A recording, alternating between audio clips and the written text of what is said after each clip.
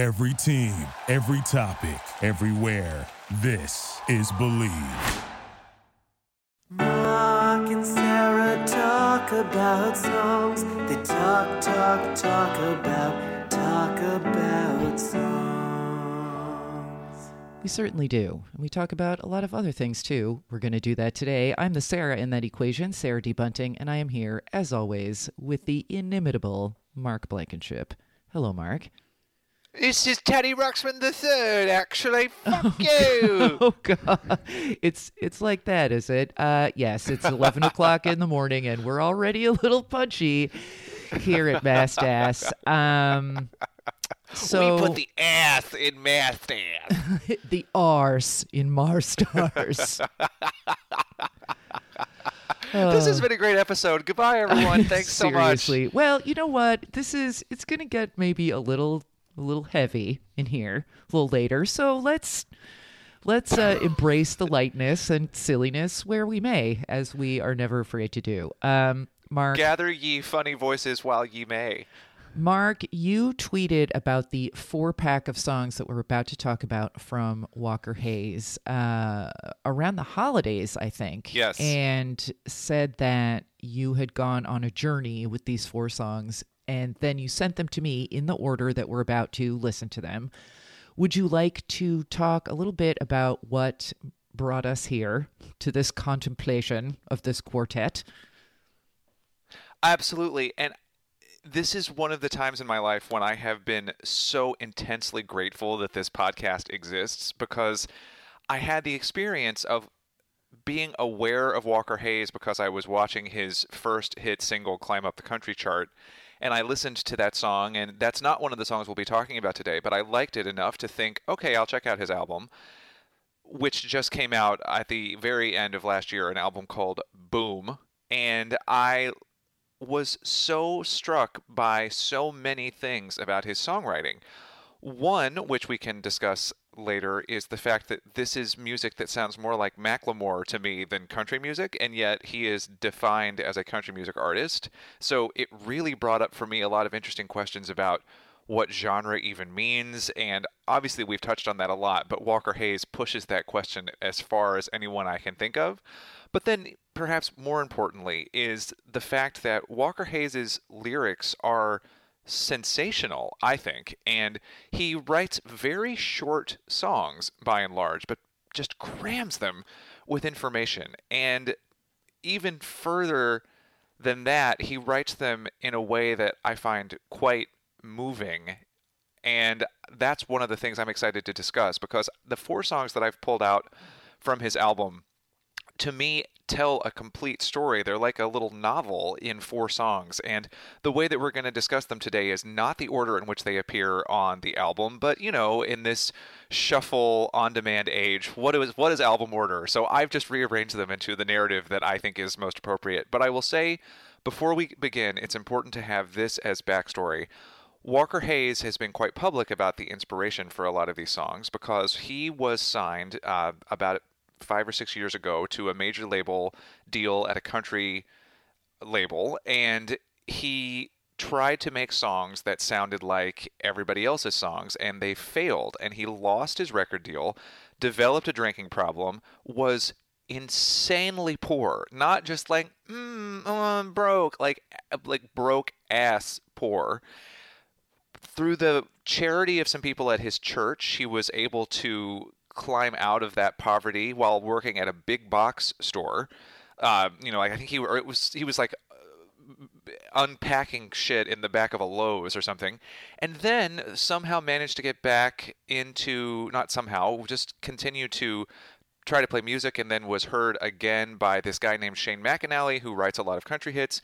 And then Shane McAnally believed in him and then encouraged him to write music that's more him and not trying so hard to be popular. And the result is where we are today. So that story of redemption that he actually lived is played out in the songs that we're going to hear, but I wanted to just give everyone the overview of what went down so that we can use that as a reference point as we move forward.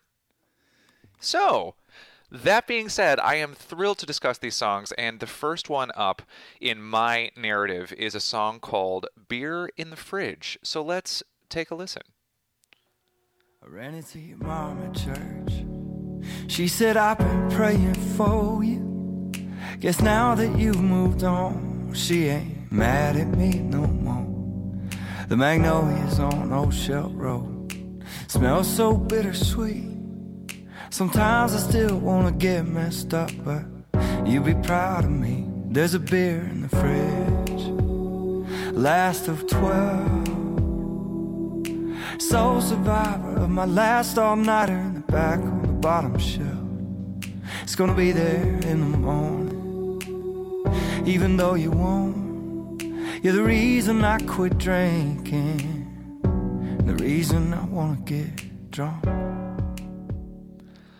Oh, and to me, the simple imagery of one beer from a 12-pack sitting in the bottom of the fridge taunting him is so powerful, and that he ties it up with the memory of this woman who left him, and we learn really fast so much in that one verse. Like, he is still in this community. He saw his ex-girlfriend's mother.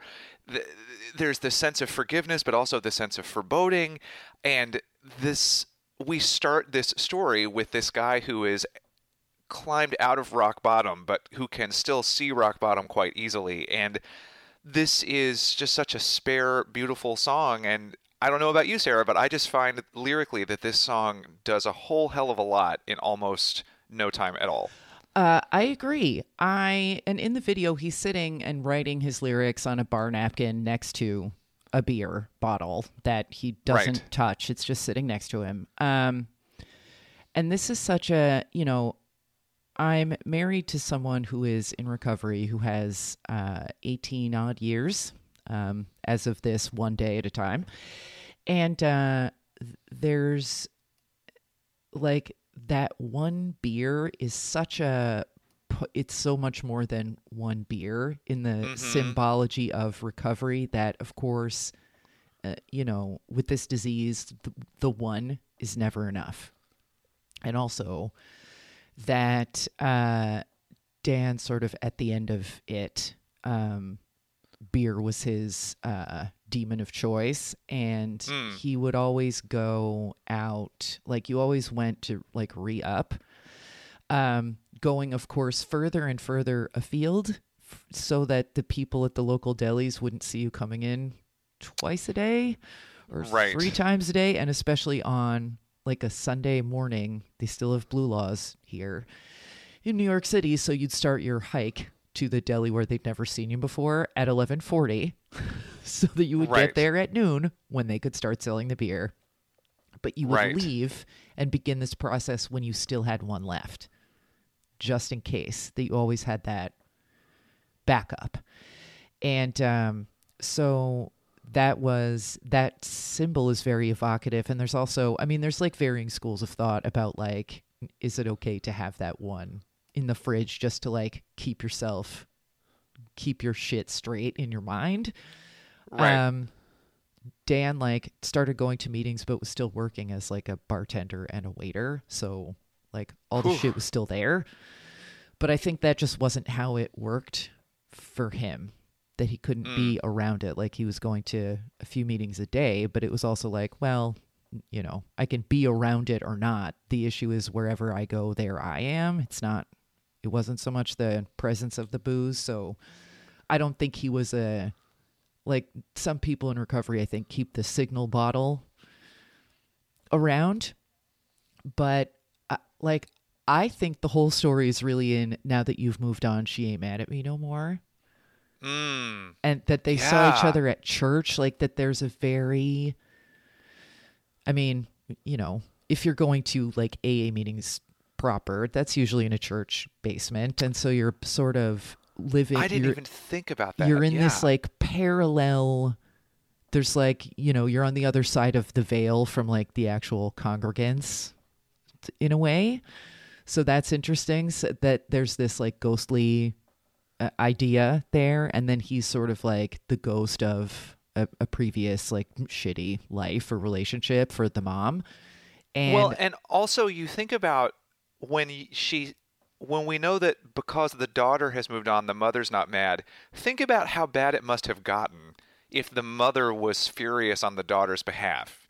Yeah. You know, and like it really paints a very evocative picture of what it was like when he was drinking that 12th beer and not leaving it in the fridge. Yeah.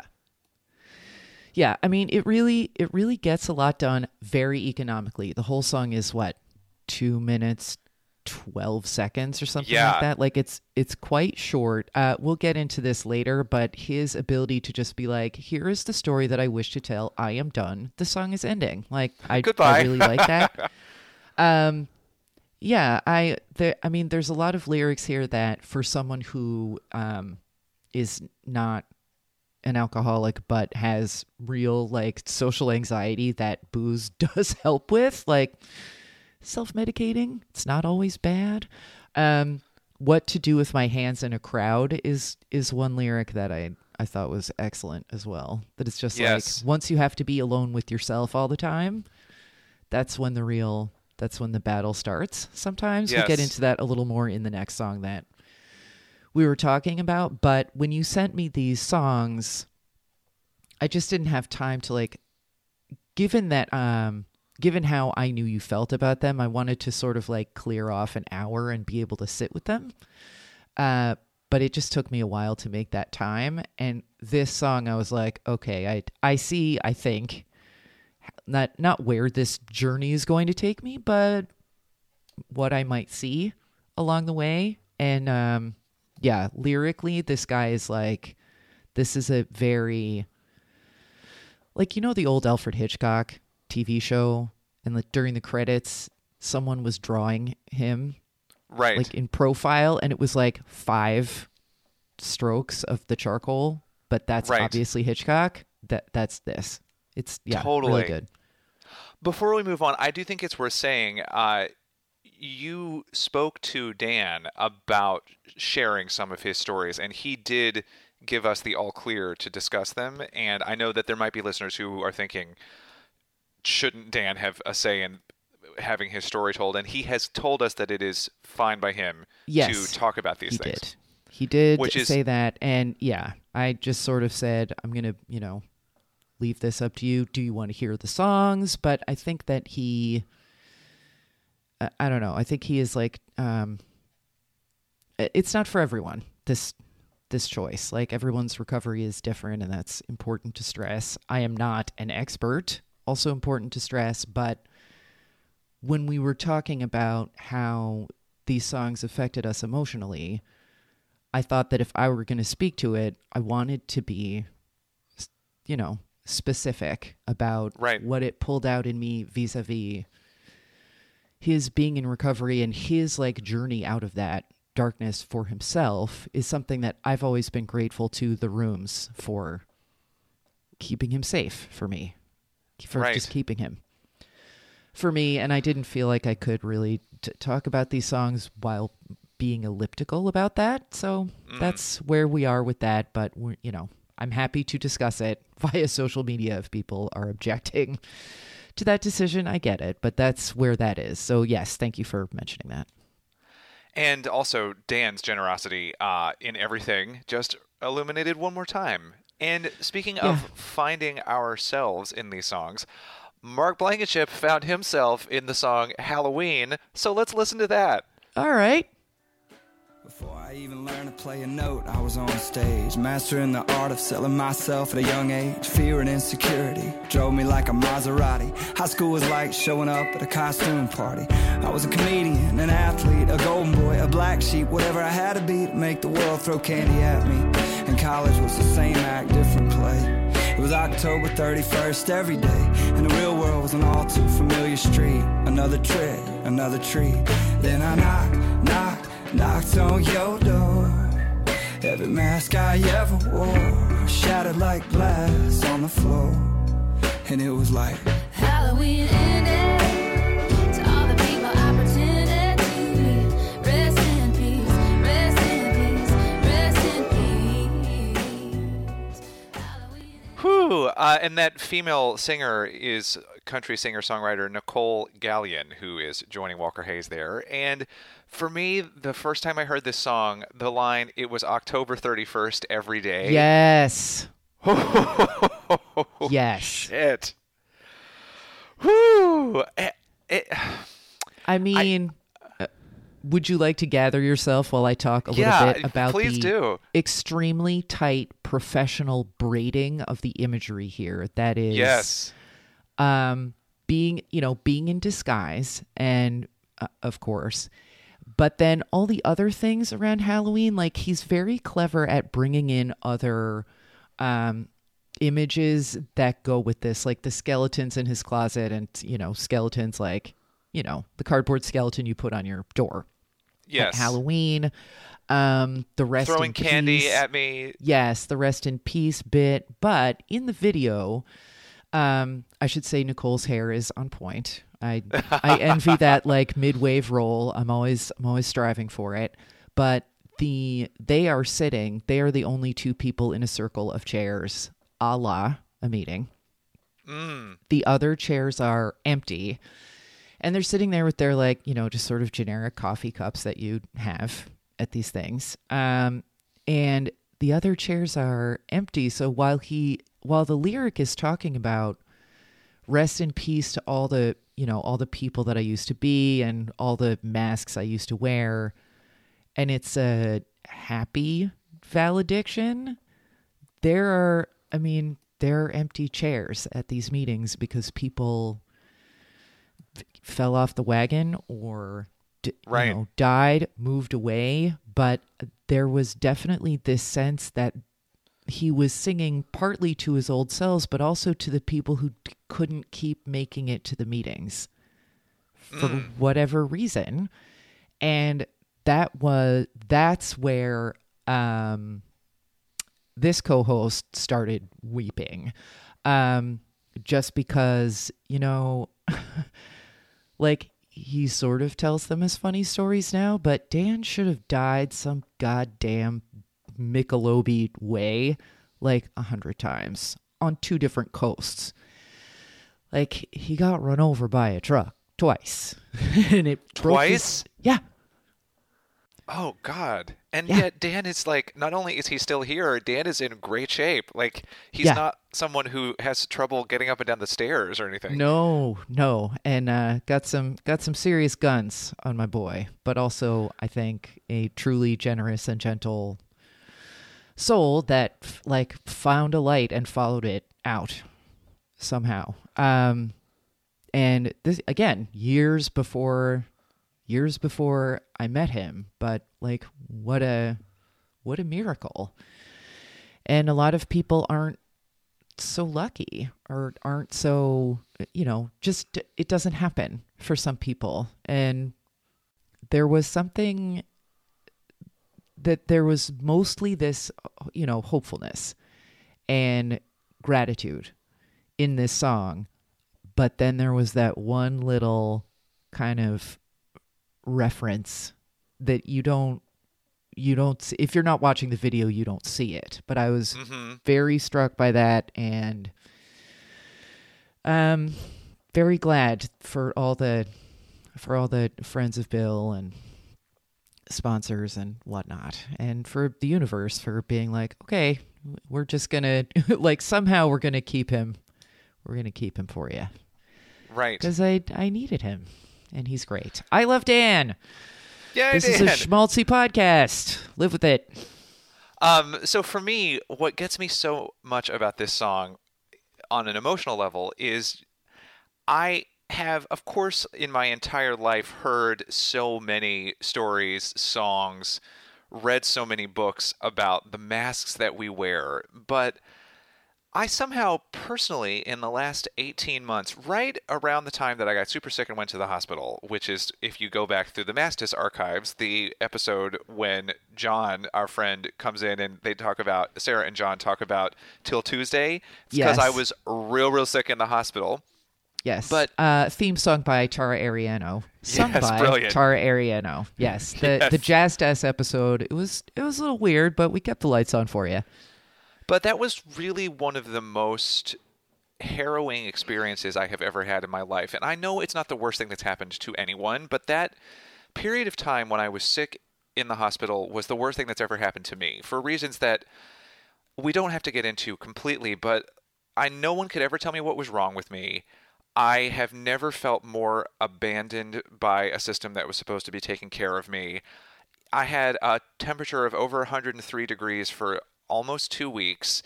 I had more than one doctor tell me that I was overdoing it, being melodramatic. And then I had other doctors who would always just respond, "You've got to take more tests. We don't know." And then I finally just lost my mind. And then I was oh my God, there was a night when I tried to explain, and my husband tried to explain to this one doctor that I am incredibly sensitive to medication. And so giving me sleeping medication was not going to be good for me. And they were like, "We have to give you this. It's not going to be that bad." And then I had that night, because of this sleeping medication, a hallucination that someone was trying to murder me in the hospital. And I really, truly thought it was real. And I was running through the hospital believing I was going to get killed. And it was like, that was the single most terrifying thing that's ever happened to me. So anyway, coming out of that, which thankfully, I lived, and many people don't, but coming out of that, I had that, in a way, cliche experience of, oh shit, I really have to reevaluate my whole life. Like, the systems that I had put in place to get through the day had completely collapsed. And when I was able to start living my life again, I was forced, or at least maybe I should say was able, to see what I had been doing in my life that wasn't necessarily making me feel great about myself, about my life, whatever. And there was a lot there that was making me feel great. Like, I'm generally have been a happy person for my whole life, fortunately. But when this happened, I was forced to confront some performances that I had been enacting to win the love that I thought I didn't deserve. And was also then able to investigate, although it took me a long time to get to the bottom of it, or one never gets to the bottom of it, but I really didn't get a real breakthrough on this until recently. But I've been investigating all of the reasons that I think I have to perform things so that people will love me. And anyway, I really made it through a lot of that, and I'm happy about that. But hearing this song, he is so specific in his imagery that the song manages to be both poetic and incredibly literal. It's both poetic and literal. It's both at once. And the way he manages to tell you exactly who he is and was, but then spin it in a way that you also know he has the artist's perspective on it, that he can shape it into a narrative. Like, I just find that for me, that speaks to me so deeply, because being able to comprehend one's need to perform actually gives you control over it. And I just find that very personally satisfying. So that's... Yeah. Well, and I think did that make any sense at all, what I just... No, it absolutely does, because I was like the kid who skipped a grade and was younger than everyone and was constantly feeling anxious, and still does, and has, imposter syndrome, which many creative people do. And this is something that you hear over and over in the rooms, is that it's like, all right, this face that I present to the world is exhausting and counterfeit, but it gets results. Yep. And the effort of maintaining that is part of this, cycle of whatever you want to call it, denial, self-loathing, whatever the proportions are, where you're like, I just need to either forget who I am or sand the edges off so that I don't care. Like, everything still hurts and I'm still terrified, but I'm drunk, so I don't care.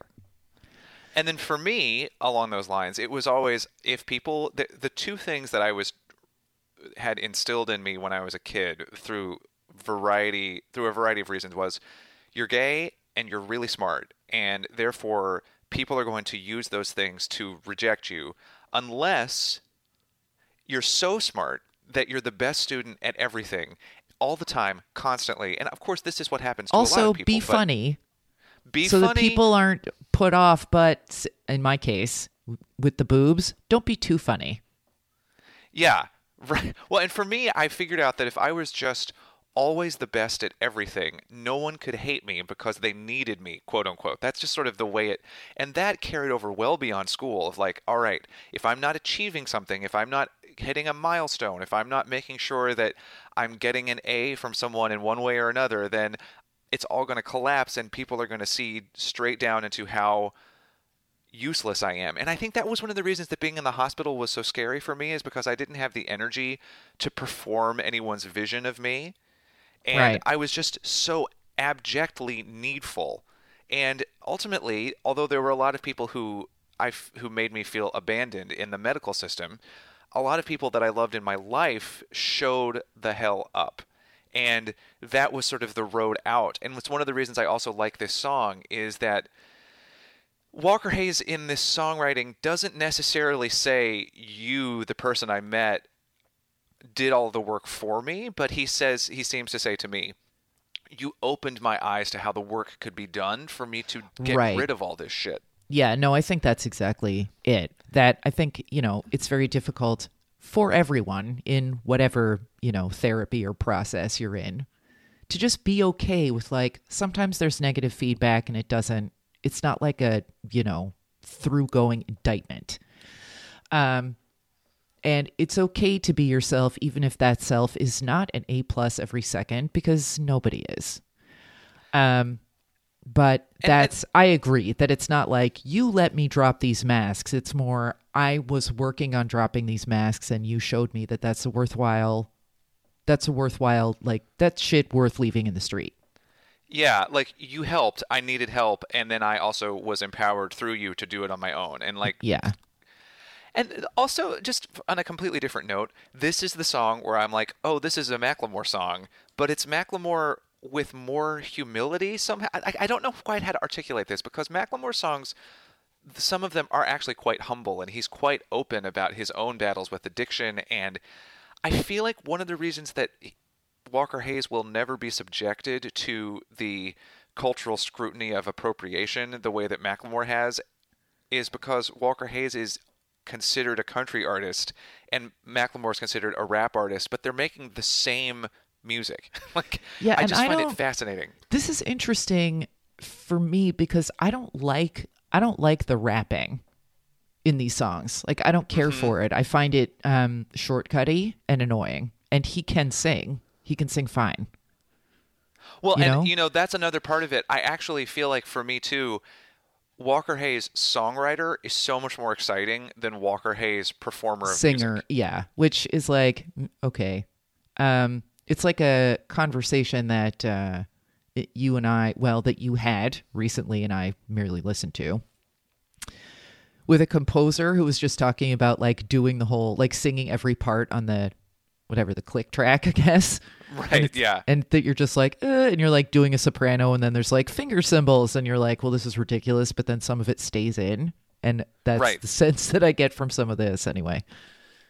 Yeah, and it's really interesting because yet I'm so compelled by his songwriting, and I just also cannot stop with the whole, why is he not Macklemore, or why is he allowed to not face some of the same maddening things that Macklemore faces that have, honestly, I think, undone Macklemore as an artist. I think Well, the it's- pressure he has put on himself about appropriation has actually squelched a lot of the ease and honesty in his songwriting. But And I was talking about Nothing this to do. with a friend. Like, I've recently just accepted, like, I am not someone who's going to write a novel. It is not something that I feel I am capable of doing. If Right. I had to, or someone like pulled a wheelbarrow of money up to my office and was like, I think you can do this, I'd probably change my mind. Like, I'll find a way. Right. But like plotting, it's just not how my mind works. And I feel like, because when Nicole comes in Halloween, like, she has a lovely voice, but it's nothing you haven't heard a gazillion times in terms of a chorus melody. Maybe that's Right. just not his narrative jam, that he could sort of like hang it on a stereotypical song framework of some kind, but doing anything new with melody is not where his head is at. And he's just sort of like, well, that's, I'm not going to try to reinvent a wheel that I can barely roll in the first place. Right, because And maybe, that's fine. those things, because that's not what his gifts are clear, and they are not in those places. And speaking of, Yes. he and whoever else was working with him on the next song have a real gift for structure as content in a song in a way that almost never happens. So just as a little setup for the song Dollar Store, you're going to hear the very last portion of the song, but in the beginning of the song, it's a really upbeat song about going to the dollar store because you managed to fish a dollar's worth of change out of the couch cushions. Oh, not a dollar. We're going to take this GW. Oh, yeah, that's right. I mean, it's just so. This is definitely a more like the form fits the content more in this case, I think. Yes. It doesn't bother me as much here. But anyway, sorry, continue. No problem. Point being, he's at the dollar store with his little kid, his little girl, and he's like, girl, get whatever you want. You can get whatever you want at the dollar store. We're big ballin'. Again, much like the song Thrift Shop by Macklemore. But then this happens at the end of the song Dollar Store.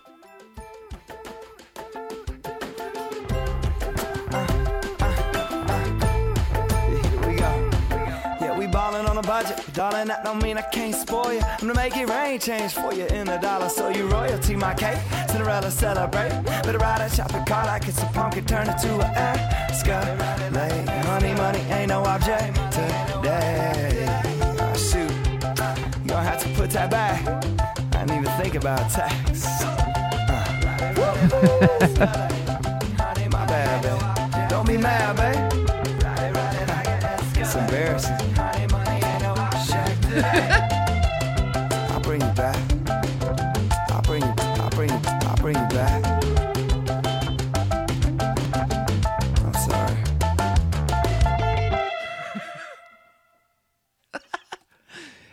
Shit. And then this walk on the wild side note, like this line that just keeps being repeated. And he's so, I mean, you can picture this person. There wasn't a video on the track I watched, but you can picture this person. He totally lived in my neighborhood and was at the dollar store and was a white guy with his baseball cap turned to the side. I'm like, okay, you going to buy me this nail polish or not? But yeah, this was like so much fun and also so sad. And that has happened to me before that I'm like, oh, fucking tax. Well, does anyone in this line have 12 cents? I don't want to have to go back to the house and then come back. Here's what I'm obsessed with in this song. The narrator is just trying to create a moment for his daughter where he can be a badass and give her what she wants. And do you think it's his daughter? I thought it was a date. Well, I read about the song online, and he said that it was about his daughter. Okay, I thought it was about a date as well, but then when I learned it was about his daughter, I was like, oh. But either way. Yeah, but yeah. When I learned it was about his daughter, suddenly the song became like crushing to me. Oh in a way God, that I love. yeah, it really does. Because he's that just happened to me too. That I was like, oh, he knows that he's just trying to make her feel like a princess, a badass, and he does this really funny laundry list in the middle of the song about what they've got at the dollar store. It's like they can get tiny bottles of Scope and knock off toothpaste, and it's just like, but then at the very end he realizes he can't afford it. And what's fascinating is that the narrator, he as the performer of the song, you can hear him just collapse. And by the end, he's just saying this abject, I'm sorry.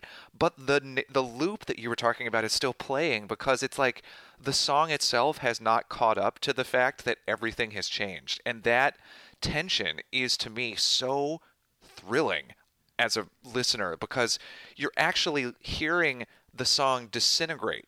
Like he just has a complete shift of who he is in the song, but the music is still so chipper, and there's this agony in that because this is a song from someone who is actually broke, and it's just so fucking smart and exposed and powerful, and also the song is really funny and filled with a lot of cool rhymes, and I enjoy it. But then at the very end, he's just saying, I'm really embarrassed, I'm sorry, and then it's just over. Well, and we'll talk about that again in a second in the next song. We will. But he's like, I'm sorry, and then out. Done. And then nestled among, not so much Halloween, but Beer in the Fridge, and then the next song we're going to talk about, Craig, nestled into these songs that are about the process of recovery and sort of being this like self with a new thin skin in the world, and the process of amends, and like all of these reference about recovery and past disappointments that you've had and that you've been to other people. To drop this song in, which is like A, very cheery, B, is referring to an actually, like, it's one of my favorite songs, but it's quite dark, by the Velvet Underground, or I think it's just Lou Reed, actually, excuse me, talking about some of Warhol's superstars, none of whom really made it out in any semblance of being alive. And then there's this, you know, that it's the dollar store, and he's there with his daughter, and like a little girl and big girls will forgive their fathers anything. But you get the feeling this is not the first time that he's rolled up to some counter and been short. And he just keeps rolling up to the counter of her life and being short. And that there's that pain, and that's, you know, that's often what happens in a like addicted parent scenario. Maybe I've watched too many documentaries about the opioid crisis lately, but that's what you're really, that's the heartbreaking aspect of it. And then, you know, it's like cheery, like, sorry, we'll come back when I have 20 more cents. But the feeling that because of his struggles with substance abuse, that this is not the first or the fourth time that this has happened to them as a family. It's a lot. So, yes, you saying that about the little girl, definitely not the first time. And it just, again, reminds you that this guy is writing these fun songs or sad songs about beers in the fridge. But underneath all of that, there's this really honest self-appraisal that is very, very striking. And it is. I was happier when I thought it was a girlfriend, honestly. I'm sorry. I'm sorry. I'm sorry, It's as fine. he says at the end of the song. Sorry. But then, after all of this, after the danger of the beer in the fridge, the masks on the face, and the disappointment of the kid, we do get to the very last song in the album. And I'll just say that what happens, we're about to hear, for the second time in a row, the very end of a song. And at the beginning of this song, called Craig, we hear about how broke down, broke-ass poor Walker Hayes and his family are. And then one day at his church, a guy comes up and offers to give him his minivan. This guy, Craig, and his wife show up at, I think, at one of his kids' Little League games, and says, I'm going to give you this minivan. Please take it. And then we get to the end of the song where Walker Hayes responds to learning that he is being offered a minivan for his family by a member of his church. And here is what happens in the song, Craig. But I wish that mine was bright as his. Yeah, he just might be tight with a man that is.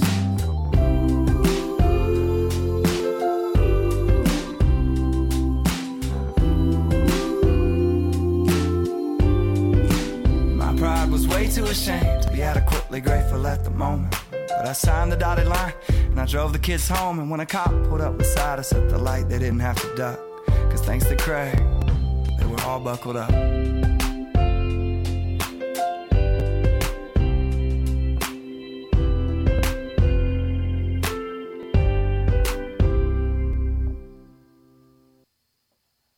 And that's it.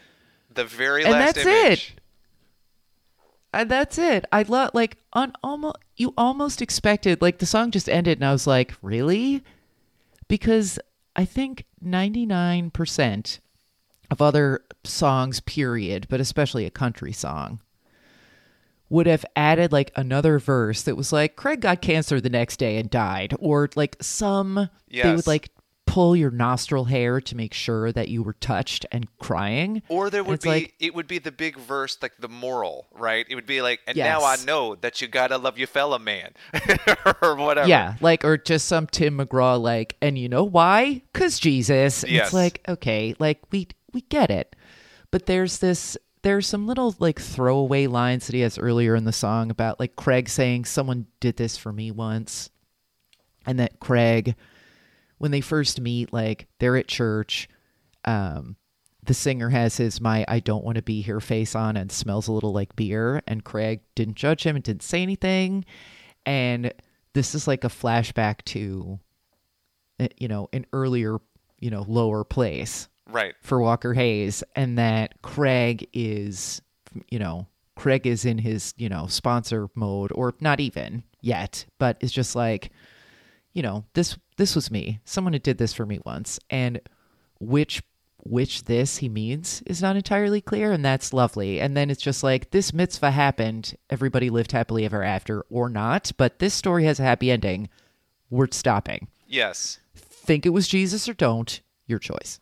And also think about how much again we learn from the image of when the cops pulled by us this time, I didn't have to make my kids duck because there were enough seatbelts in the car. Like, that tells you so much about what was going on. And he just leaves you with that simultaneous punch of grasping how dire his situation was and the moment that he's escaping out of it. And then and it's peace out. And I just think that the balls that it takes for a songwriter to do that are really impressive. And I also like what the song does, and you've touched on this already, about its take on faith. It's such a light-fingered touch with regard to religion, and you just almost never get that in a country song. Yeah. And it's like, I ain't figured out church yet, but Craig, I get. Like, well, then in this case, you have figured out church. This is like the ultimate sort of illustration of faith in action. It's like, you know, save your testimony for the tax man kind of thing. Right. Like, okay, you know, that what puts a lot of people off about church and about like capital F, you know, faith in the world is the not Craigs, who are full of judgment that is not theirs to apply. Yes. And they don't actually do anything or hear you or see you. And then Craig is not that. Craig, rather than preaching at Walker Hayes about how he needs to turn his life around, just helps. He just reaches out a hand and helps the guy. And then Walker Hayes, rather than preaching at us about what he learned or what we're supposed to learn, just tells the story, is just humble about it, and lets us do with it what we will. And I find that humility and humble bearing incredibly powerful. And if all church were like this, I would go to church. Same. I would also like to go to their church, and here's why. While I was listening to the song, I was picturing Craig Robinson of The Office. And like all of a sudden, this is like an extremely compelling story where I would like to see like a web series just about Craig giving stuff to people. Yes. And then being like, all right, well, that's our episode. Take care. Drive safe. Good night. I would watch that show too. Well, listeners, I hope that you enjoyed thinking about the songwriting prowess of Walker Hayes. Sarah, I am so glad you were up to talk about these songs. I honestly, like I tweeted over the holidays, have been eager to talk about these songs with you. And I'm so grateful to have this platform where we can dig into all of these things, because I just think he's an artist who merits it. And I feel like in talking to you about all this, I've learned things even more about the songs, about myself, about you. It's just, this to me is such a wonderful example of why talking about interesting works of art is worthwhile. So thank you. I could not have enjoyed this more. Same. Thank you for, not that I really need reminders on a daily basis, because my husband is rad and my favorite thing, but I would like to thank Dan for allowing me to share my feelings about his journey and my admiration and gratitude for him, and for all y'all in the rooms. Keep going back, as they say. And speaking of going back, I swear I didn't plan that segue, which is going to sound pretty glib. But if you're newish to the podcast, you might want to go back and check out our episode from last year on Jason Isbell, who